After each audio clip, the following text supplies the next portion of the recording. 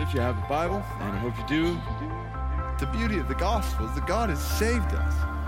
He's freed us from the power and the penalty of sin. He's put us in Christ, who's now our life. So we gather together to surrender our lives, to say, our lives are yours, and we're your servants. It's not radical version of Christianity. This is biblical Christianity. This is what it means to be a follower of Christ. We don't call the shots. He calls the shots. The Radical Together podcast with teaching from David Platt. What does the Word of God have to do with worship? When the Word is absent from our worship, our response is likely manufactured, and we begin to look elsewhere in order to elicit a response. Today, David Platt will help us see that worship involves a rhythm of revelation and response. The revelation of God in His Word elicits a response of faith, praise, and spiritual transformation among His people. Here's David with a sermon entitled Clarity from Psalm 19. Well, if you have your Bibles, and I hope you do, let's open them to Psalm chapter 19 and see His glory.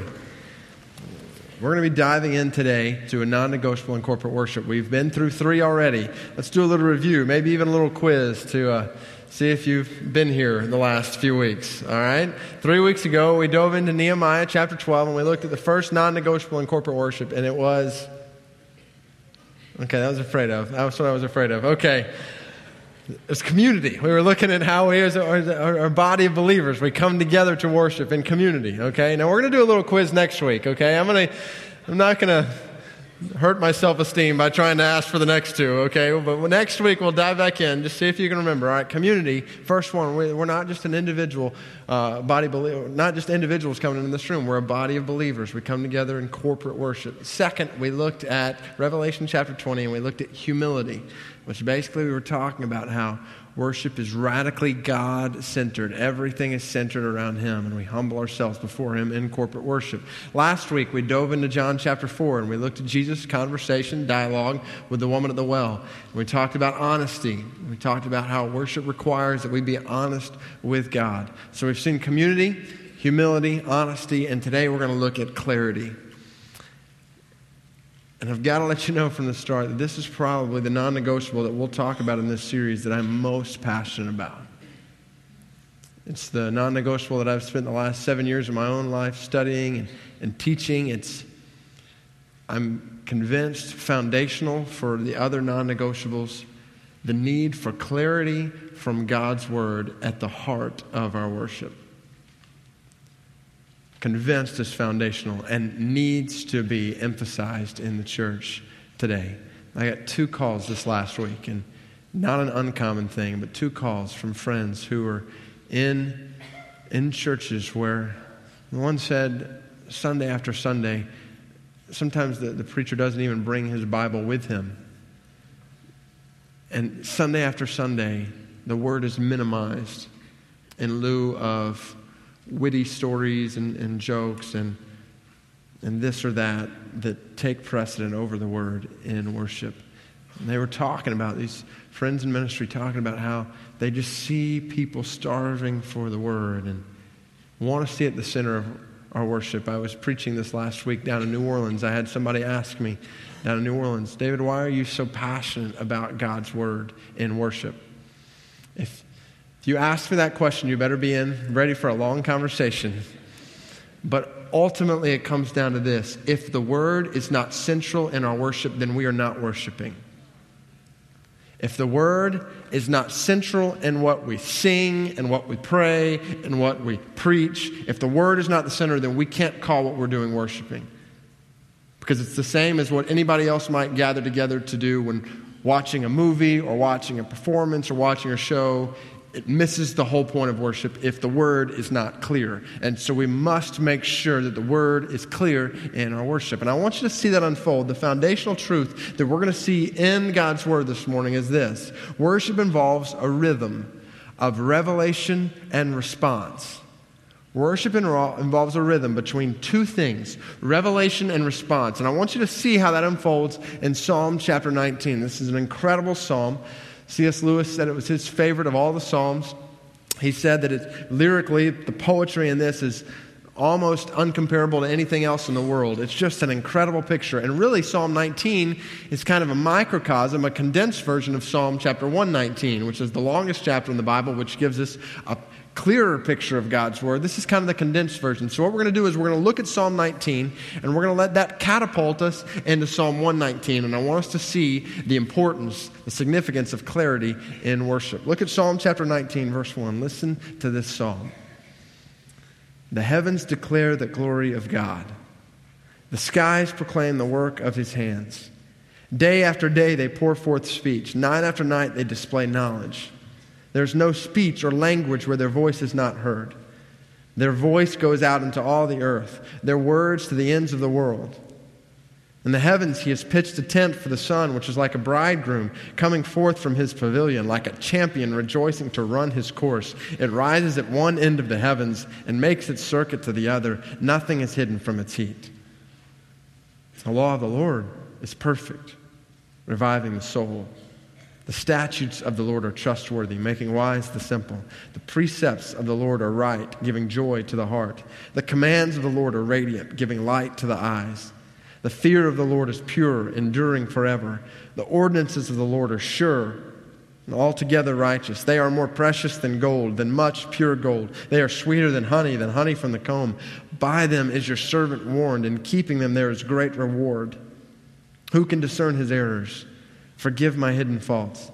Keep your servant also from willful sins. May they not rule over me. Then will I be blameless, innocent of great transgression. May the words of my mouth and the meditation of my heart be pleasing in your sight, O Lord, my rock and my redeemer. What I want us to see is a rhythm of revelation and response in this picture in Psalm chapter 119. We're going to split it up into those two categories. We'll start with revelation. In Psalm 19, God reveals Himself through two primary avenues. The psalm is talking about how God reveals Himself, first of all, clearly through the world. That God uses the world to reveal His character. We see it from the very beginning. The heavens declare the glory of God. The skies proclaim the work of His hands. It's an incredible picture of nature just shouting about the goodness and greatness of God. And nature is continually shouting, and shouting everywhere. The same picture we might see at the Grand Canyon in Arizona, or looking over the sunset or sunrise over the hills of Birmingham, wherever we are in the world, it is shouting the greatness of God. It's the same thing Romans 1 tells us. Since the creation of the world, God's invisible qualities, His eternal power and divine nature have been clearly seen, being understood from what has been made, so that men are without excuse. All across creation, we have a picture of nature shouting of God's greatness. And the picture, when you get about midway through verse 4, he really focuses not just on the skies, but on the sun. What an incredible imagery. He talks about how the sun rises on one side like a groom coming out ready for his bride, and goes to the other like a champion running its course. Nothing is hidden from its heat. Don't miss the picture here. There is no place on this planet where God is not revealing His glory right now through creation. All over the planet. The same sun that shines over Birmingham is the same sun that shines in the jungles of Sudan. The same sun that shines over China. All creation sees His power and His glory. The only problem is God's revelation through His creation is limited. God's revelation through His creation shows His nature, His invisible qualities, His eternal power and divine nature, Romans 1 says, but it's limited. And there's almost a play on words in the first half of Psalm 19, because it's talking about their voice goes out into all the earth, their words to the ends of the world. However, all of what nature does is visual. And ultimately, it's not enough to bring people to knowledge of the Redeemer, of the Lord, because you don't see in the mountains the good news that Jesus Christ died on a cross, rose from the grave, and ascended into heaven. The picture of Psalm 19 is a very missional picture. All of creation is knowledgeable of the glory of God, and they need the Word for them to know how to come to God. And that's when you get to verse 7. There's a major shift. In verse 1, it had talked about the heavens declaring the glory of God, and the word there in the Hebrew poetry is El, which means just God, God Almighty, God in all of His power. But then when you get to verse 7, it says the law of the Lord is perfect. And then 6 different times it repeats itself. The statutes of the Lord, the precepts of the Lord, the commands of the Lord, and the word there is Yahweh, which is the full revelation, not just of the power of God, but the love and the mercy of God as Redeemer in his people. So first, God reveals himself clearly through the world, but second, he reveals himself comprehensively through the word. So the word, there's a crescendo. It starts at verse 7 and basically builds on the fact that, yes, creation gives us an incredible picture of the glory of God, but even greater, a more comprehensive picture is seen in the Word. And what we've got in the Word is a total picture of who God is. It's the total revelation of God. And what you see, starting in verse 7, all the way down to verse 11, which is really where we're going to camp out, is a list of attributes of God's Word and effects of God's Word in His revelation. You've got a list there in your notes. I want you just to think about it with me. We're going to run through these, but I want you to think about the claims the Word is making about itself. First of all, the Word is sufficient. From the very beginning, it says the law of the Lord is perfect. The law of the Lord is perfect. And basically that means not just without fault, which obviously the Bible is without fault. We believe that. We see that all over Scripture. But the picture here in perfection is that it's complete. It is comprehensive. It is total. There's nothing that God is wishing He would have included in addition to these 66 books. He hasn't hit the 21st century and thought, man, my church really could have used some help along this area. I wish I'd included book number 67. No, the Word is complete. It is sufficient. It's all we need. This book is all we need to know God, to become like Christ. Over and over again, we see that in Scripture. It is sufficient. Second, the Word is relevant.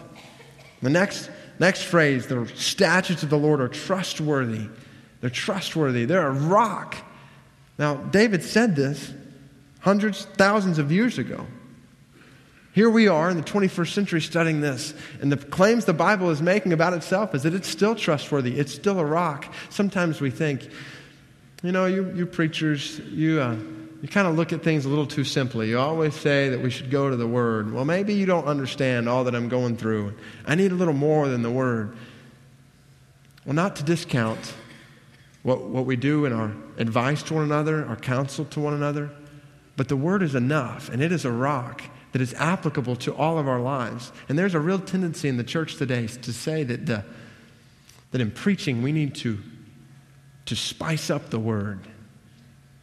And we need to bring it to life, and we need to make it relevant. Ladies and gentlemen, my job week by week is not to make the Bible relevant. It is relevant. It's simply to show the relevance that is there and has been there for thousands of years and will be for thousands of years to come. His Word is a rock.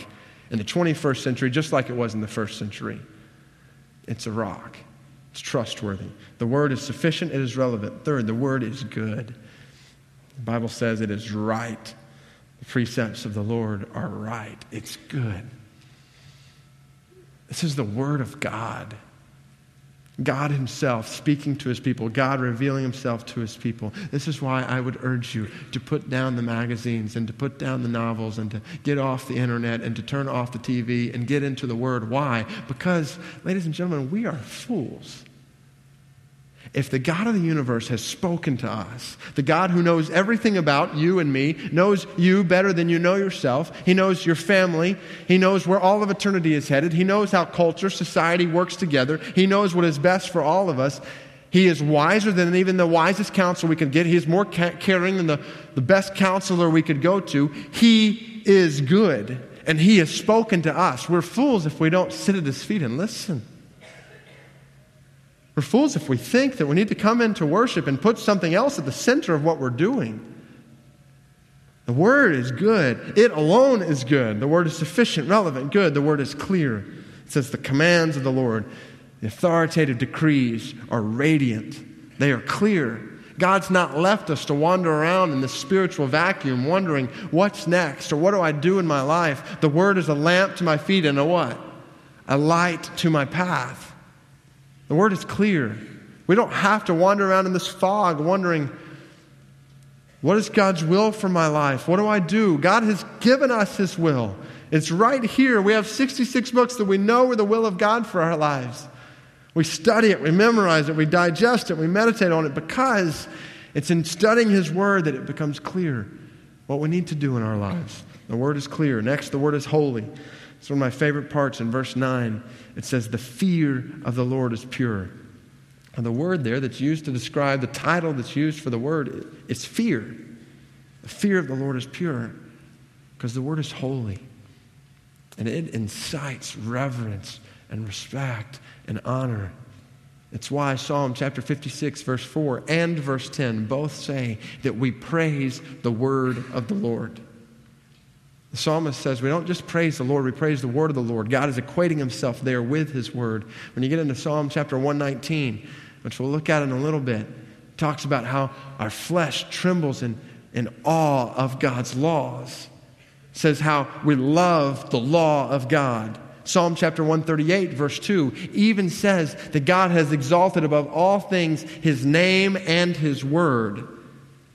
His word is exalted as holy. And the word is sufficient, relevant, good, clear, holy, and finally the word is true. The ordinances of the Lord are sure and altogether righteous. The ordinances is a picture here of divine verdicts, judgments. They're true and just. We've seen that over the last couple of weeks. Now, those are the descriptions of the word in Psalm 19, 7 through 9. 6 different titles and characteristics, attributes of God's word. But I want you to see that after each one of those attributes, what happens? It talks about how that attribute of the word, how the word affects us. And so we've got revelation. This is who God is. He's revealed himself in sufficiency, relevancy. He is good, he is clear, he's holy, he's true in his word.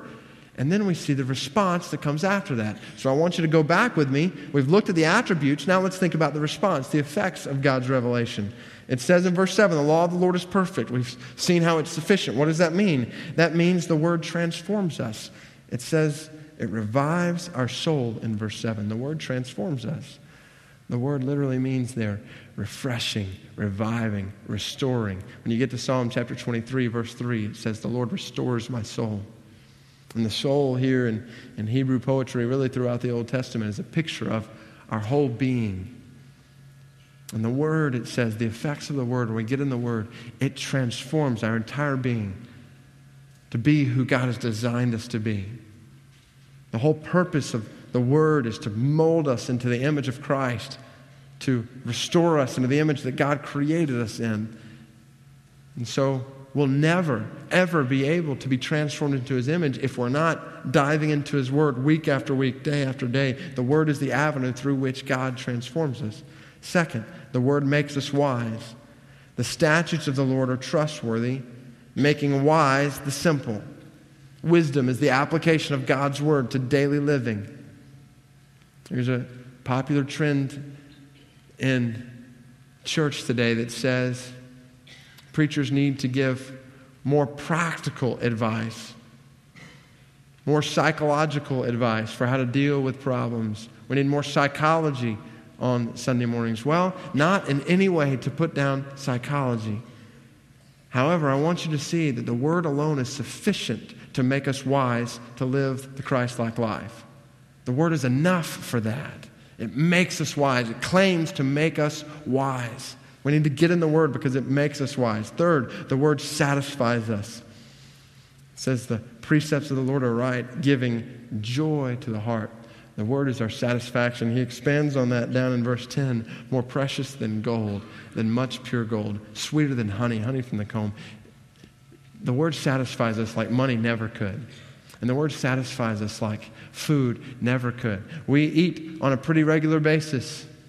A few times a day we eat. We sit in Sunday morning worship thinking about what we're going to eat. What if we lived on the word like that? What if it was our sustenance that we needed for our souls on a daily basis? That's what he's saying. It satisfies them more than the best food, more than the best porterhouse steak you can imagine. The word fills my soul. And it's more important than money. You know, one of the tempting things to do when you hear children quote Scripture like they did, one of the tempting things is for you to sit where you are, me to sit where I am and say, I just can't memorize like that. I can't memorize Scripture. I wish I could, but I can't. And while I certainly realize that there are different capacities or abilities to memorize across this room, no question. I'm convinced that every single one of us in this room can memorize Scripture, can hide it in our heart. Let me ask you a question, especially if you're thinking, I can't memorize Scripture. What if I told you that between now and the end of the day today, I would give you $1,000 for every verse you could memorize? How many of you could learn to memorize? Jesus wept, John 11:35, $1,000, just like that. It's that easy. You can do it. Well, of course, we could memorize at least a couple of verses between now and the end of the day. God, help us to be a people who care more about the value of His Word than the value of money. God, deliver us from the materialism that has us so consumed with money that we have no desire and longing for the Word of God. The question is not, can we memorize? The question is it valuable to us? Is it valuable to us? Does it satisfy our souls? Man does not live on bread alone, but on every word that comes from the mouth of God. It's our food. It is our sustenance. The Word satisfies us. Next, the Word enlightens us. The commands of the Lord are radiant, giving light to the eyes. And the darkness and confusion this life brings, the Word is our light. Next, the Word awes us. The fear of the Lord is pure, enduring forever. The eternal nature of the Word of God brings us to a point of awe. You remember Nehemiah chapter 8? I don't know if you were here a little over a year ago. We looked at Nehemiah chapter 8 and we saw a service of corporate worship. And in Nehemiah chapter 8, what happens is they bring out the book. One person stands up, opens up the book, and immediately everybody stands up all across the place.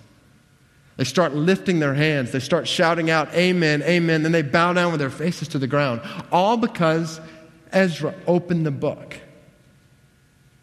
What an amazing scene. When you compare it especially with our picture of worship. When do we stand or raise our hands or shout out? Maybe if we're really extreme, fall down with our faces to the ground. We do that in response to what? To music.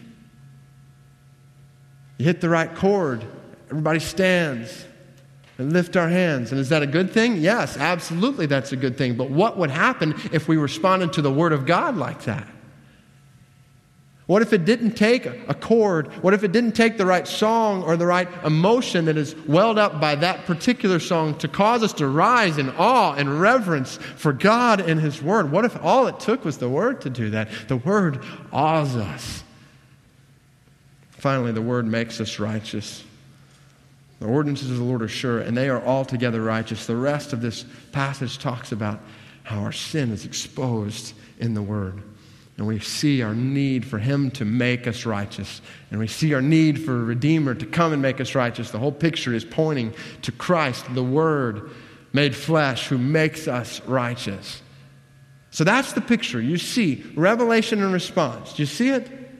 6 phrases in a row. The law of the Lord is perfect. There's revelation, perfect law of the Lord. What does that mean? We respond and it transforms our souls. Then you get to the statutes of the Lord are trustworthy, making wise the simple.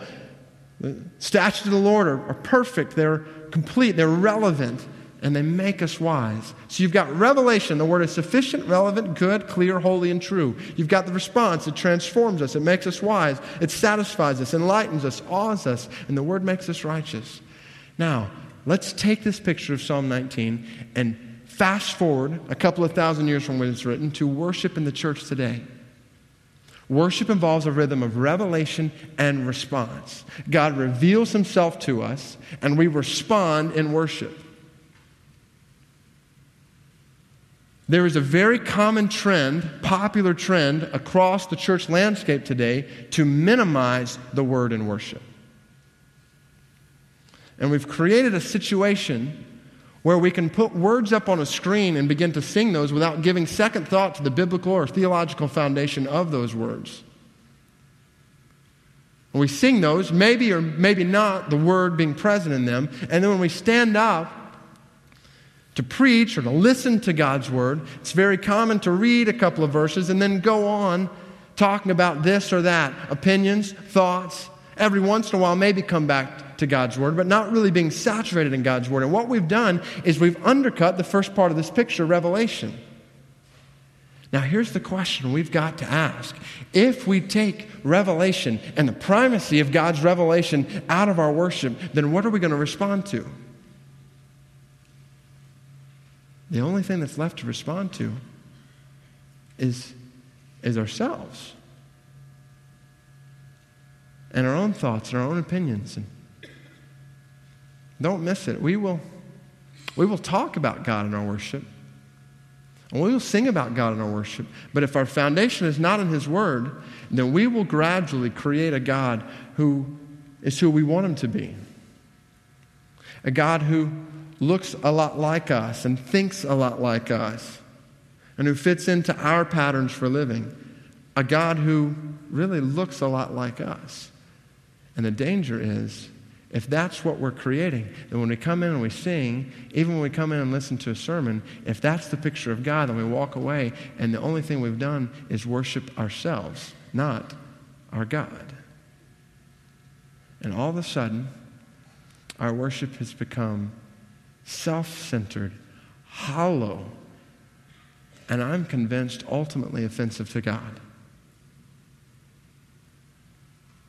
We cannot have response apart from revelation. That's why I said if the Word is not central in worship, then we are not worshiping. What happens is when the Word is absent in our worship, then our response is manufactured. And don't miss the danger here. We can play the right songs, have the right dramas, say the right things, and create the right emotions in the crowds. We can do that. But our response will be manufactured, and the result will ultimately be pleasing to self. However, when the Word is apparent in our worship, when it is at the center of our worship, our response will be authentic, not manufactured. Here's the beauty of what God's Word is showing us here. When we focus on His revelation and when it is supreme and primary in our worship, it will do the work for us. We don't have to spice it up. We don't have to make something happen. God's revelation makes things happen. We find ourselves immersed in God's Word. His Word overtakes us. That's when true response really begins to take hold in our worship. I was in New Orleans. I mentioned this last week, and maybe you saw in the news that New Orleans had some flooding on Friday. New Orleans is such a unique city. If it rains hard, there is nowhere for that water to go except for up. And so me and a buddy of mine were driving down the street, and it started pouring down rain. And it was not raining when we got in the car. By the time we got to his neighborhood where we were trying to get into, it had poured down so much rain. Gradually the water had come up around us, and it was up on the tires at this point. We're driving through what feels like a river. All these cars are pulling over to the side, and we're thinking, maybe we can make it home. Maybe we can make it home. And we're driving, all these waves are being created as we drive, and we're about to take a left onto his street. And the tricky thing about driving to New Orleans in a situation like this is you can't tell how deep the water is at different points. The roads just are not the most solid straight roads in the world, and so you never know when it's going to go deeper. So we're about to take a left on his street. His street's not looking good at all, but we don't know exactly how deep it is. There's a couple cars in front of us, and so we start thinking it'd be really nice if one of these cars would turn down that road. Kind of give us a hint to how it is. And thankfully, for us, not for this particular guy, he was in a conversion van, and he decides to take a left on this road. And so he turns down the street, and he gets about 10, 15 feet down the street, and all of a sudden, that car just dips down because there's a dip in the road. And his car is now surrounded by water, and it stops, and it's stuck in the middle of the street. So we decide we're not going to go down that street. And we pull up onto the median right there and just decide we're going to sit and wait this thing out. And it's still pouring down rain. This guy is having to crawl out of his window, out of his vehicle, and wade through the water to get over to the side until something goes into somebody's house, until something can happen. Here, this car is just immersed in this water. And As I was looking over this text this morning, I couldn't help but to think, God, I pray that you would make us the kind of family, faith family, that just gets stuck in your word week after week after week, that it overwhelms us, and we walk through the word, and we never know where it's going to get really deep at the church at Brook Hills, because his word is driving us deeper, and it's overtaking us. Not in the sense that we can't ever get out and it ruins our car, but in the sense that we are overtaken by the word, because it's then that the depth of our worship is going to become a reality. And it's not going to be this hollow manufactured thing that we do week in and week out. The Word is what draws us deeper in Christ. And the response flows from that. Our response will be authentic, and the result, don't miss it, will ultimately be pleasing to God. May the words of my mouth and the meditation of my heart be pleasing in your sight. Here's the crux of the matter. Acceptable worship in God's eyes is not possible apart from His Word. He has designed it so that His revelation is necessary to transform us, make us wise, satisfy us, enlighten us, awe us, and make us righteous. So why would we want to leave it out of our worship? If this is true, if Psalm 19 is true, then we've got to put the Word at the center of everything we do. And what we sing must be grounded in the Word. And what we pray must be grounded in the Word. And whatever comes out of this preacher's mouth must be grounded in the Word. Because we want to be transformed. We want to be wise. We want to be satisfied in God. We want to be enlightened. We want to be awed. We want to be righteous. And therefore the Word is central. And when that happens, the result is pleasing to God. Worship is our response to divine truth revealed.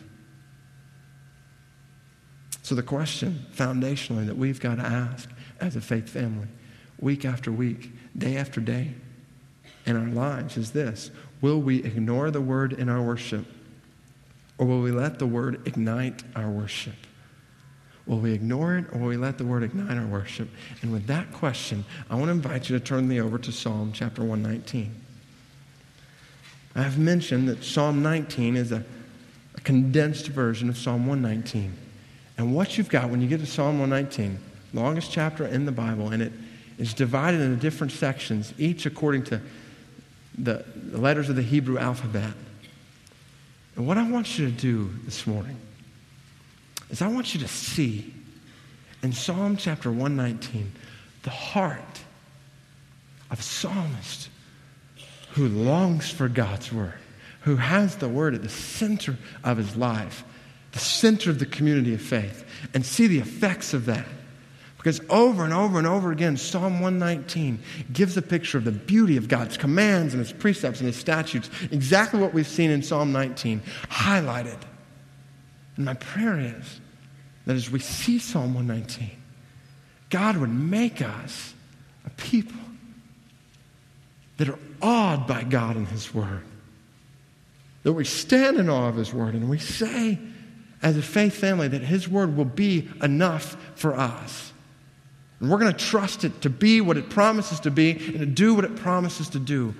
We're going to make sure that clarity in the Word is at the center of our worship, and that's going to be enough to ignite us in response to Him. God, make us a church that stands in awe of His Word. Psalm 119 starts off with Aleph. It says, "Blessed are they whose ways are blameless, who walk according to the law of the Lord. Blessed are they who keep His statutes and seek Him with all their heart. They do nothing wrong. They walk in His ways. You've laid down precepts that are to be fully obeyed. All that my ways were steadfast in obeying your decrees, and I will not be put to shame when I consider all your commands. I will praise you with an upright heart as I learn your righteous laws. I will obey your decrees. Do not utterly forsake me." Bait, how can a young man keep his way pure? By living according to your word. I seek you with all my heart. Do not let me stray from your commands. I've hidden your word in my heart that I might not sin against you. Praise be to you, O Lord. Teach me your decrees. With my lips I recount all the laws that come from your mouth. I rejoice in your statutes like one rejoices in great riches. I meditate on your precepts and consider your ways. I delight in your decrees. I will not neglect your word. Gimel, do good to your servant and I will live.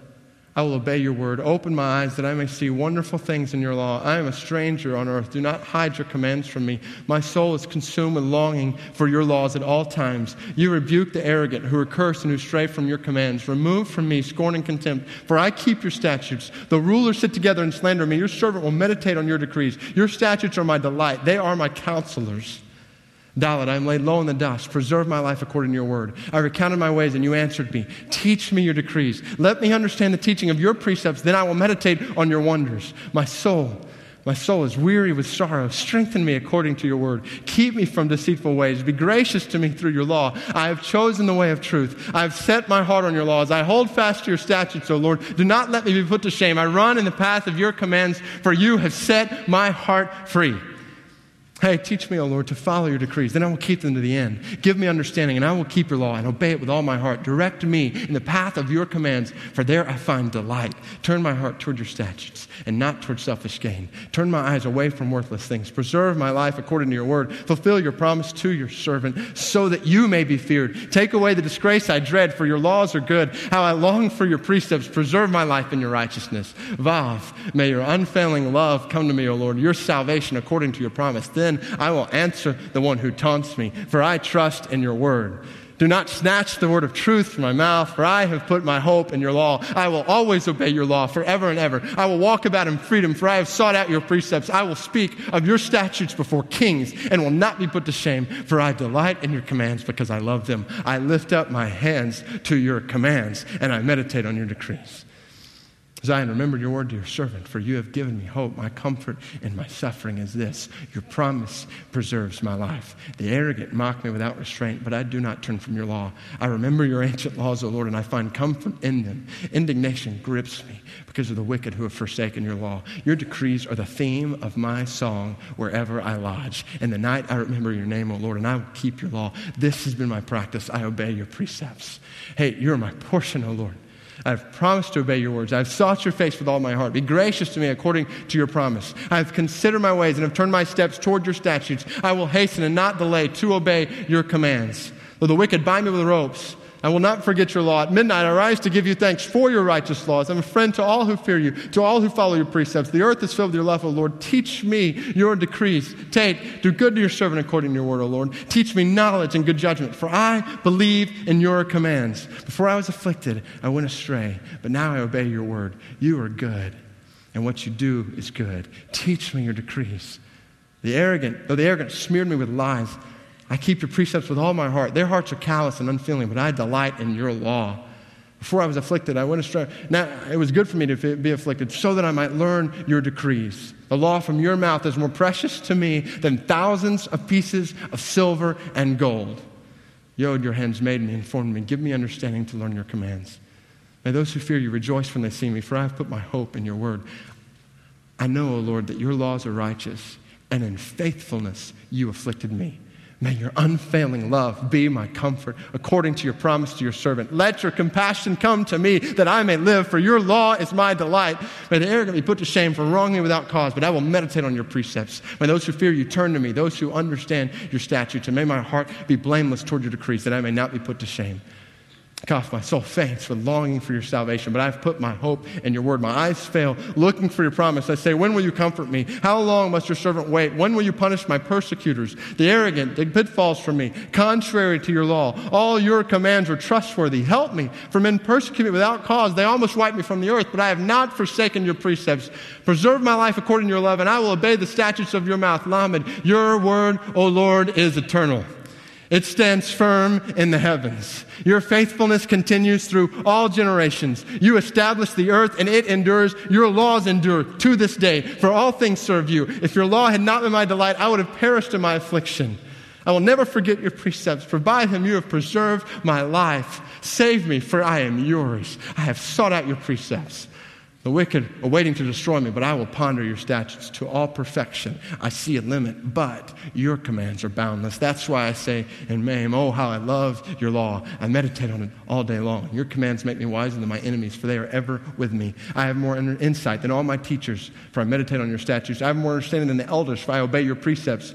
I've kept my feet from every evil path so that I will obey your word. I'm not departed from your law, for you yourself have taught me how sweet are your words to my taste, sweeter than honey to my mouth. I gain understanding from your precepts, therefore I hate every wrong path. Noon, your word is a lamp to my feet and a light to my path. I have taken an oath and confirmed it. I will follow your righteous laws. I've suffered much.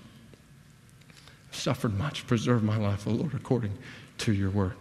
Accept, O Lord, the willing praise of my mouth and teach me your laws. Though I constantly take my life in my hands, I will not forget your laws. The wicked have set a snare for me, but I have not strayed from your precepts. Your statutes are my heritage forever. They are the joy of my heart. My heart is set on keeping your decrees to the very end. Samech, I hate double-minded men, but I love your law. You are my refuge and my shield, and I have put my hope in your word.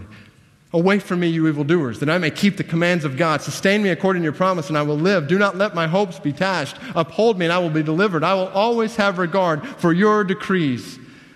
Uphold me, and I will be delivered. For that you reject all who stray from your decrees, for their deceitfulness is in vain. All the wicked of the earth you discard like dross. Therefore my flesh trembles in fear of you. I stand in awe of your laws. I have done what is righteous and just. Do not leave me to my oppressors.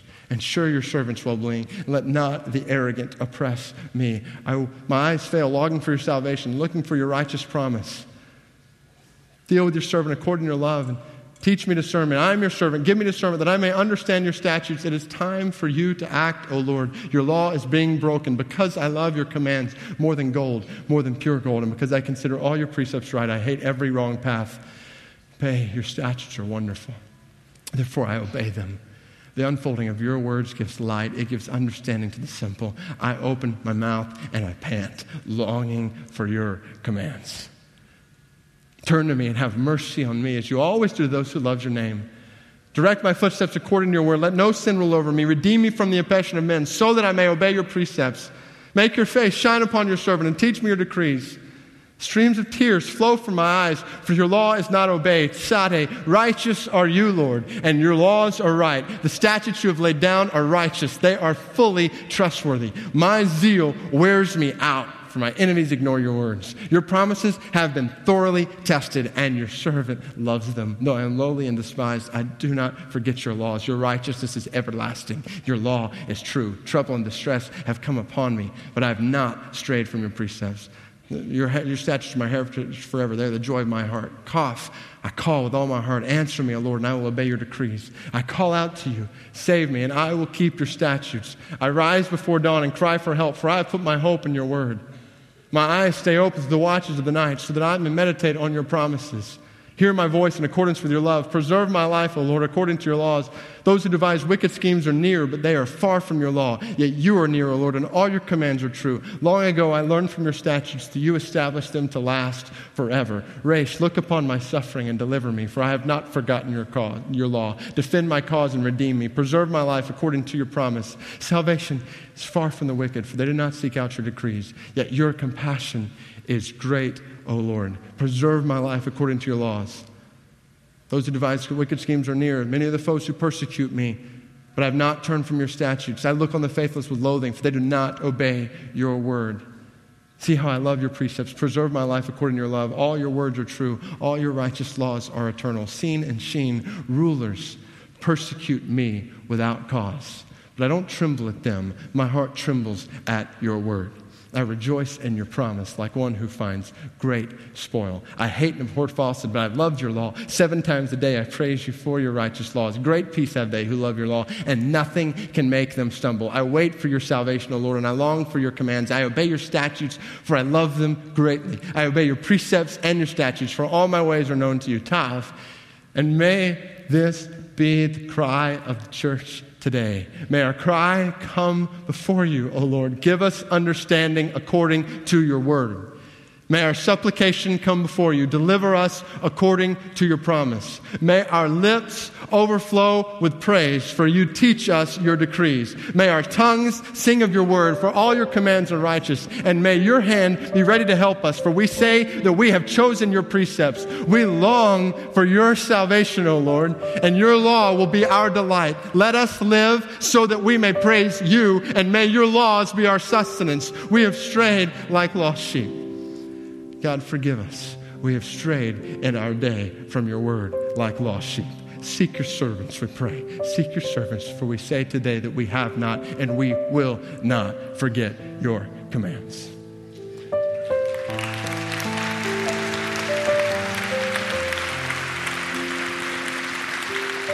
God, help us. God, help us to see that the word is good, that it is true, it is sufficient, it is eternal, it is enough for our worship, and it incites our worship. God, overflow us as a church with your word, and let it propel us into worship to sing of your greatness. God, make us a people that tremble at his voice and sing of his greatness.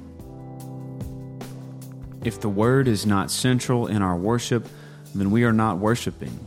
We hope you've been both challenged and encouraged by this word from Psalm 19. We are grateful for the partnership with our good friends Keith and Kristen Getty to give away free gospel-rich worship music and resources. As their gift to you, you can download a free song each week of the Awaken series by visiting radical.net/awaken.